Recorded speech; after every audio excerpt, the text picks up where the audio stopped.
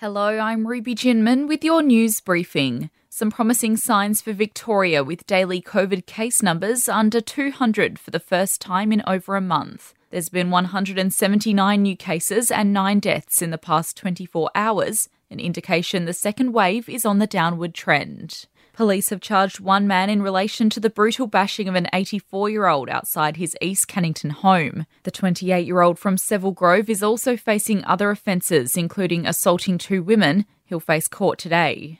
The premiers will be under pressure to relax their hard borders at today's National Cabinet meeting. The hard closures are taking a toll on regional residents, with cross-border medical treatment one of the items on the agenda. Finance Minister Matthias Cormann has told the ABC the hard closures can't remain. We do need to ensure that we are practical about these things and that, where practical solutions can be put in place in a way that is COVID safe, then that should be done. And 2 people related to a former City of Perth councillor have a date with the courts today facing fraud charges. It's alleged the 61-year-old man and 60-year-old woman engaged in fraudulent conduct to vote in the city's elections. The former councillor has already been charged. In sport, Eagles coach Adam Simpson is expecting Sunday's clash with GWS to be their toughest test of the season. The Giants' top 8 hopes took a massive hit when they were upset by the Swans last round. Simpson knows they'll be fired up from the opening bounce. Yeah, we understand there was a down performance on the weekend. Well, it wasn't the first team that we've seen do that this year, and no doubt you'll get them going. So it's going to be, I said to the players today, this will be the toughest game of the season for us this week. And Cam McCarthy is hoping to play for South Fremantle for the rest of the waffle season after parting ways with the Dockers. The key forward decided to quit effective immediately after being told he won't be offered a new contract for next season. Mostly sunny today, we're heading for a top of 20 degrees. A late shower or 2 tomorrow, also 20. Showers again on Sunday with a top of 19.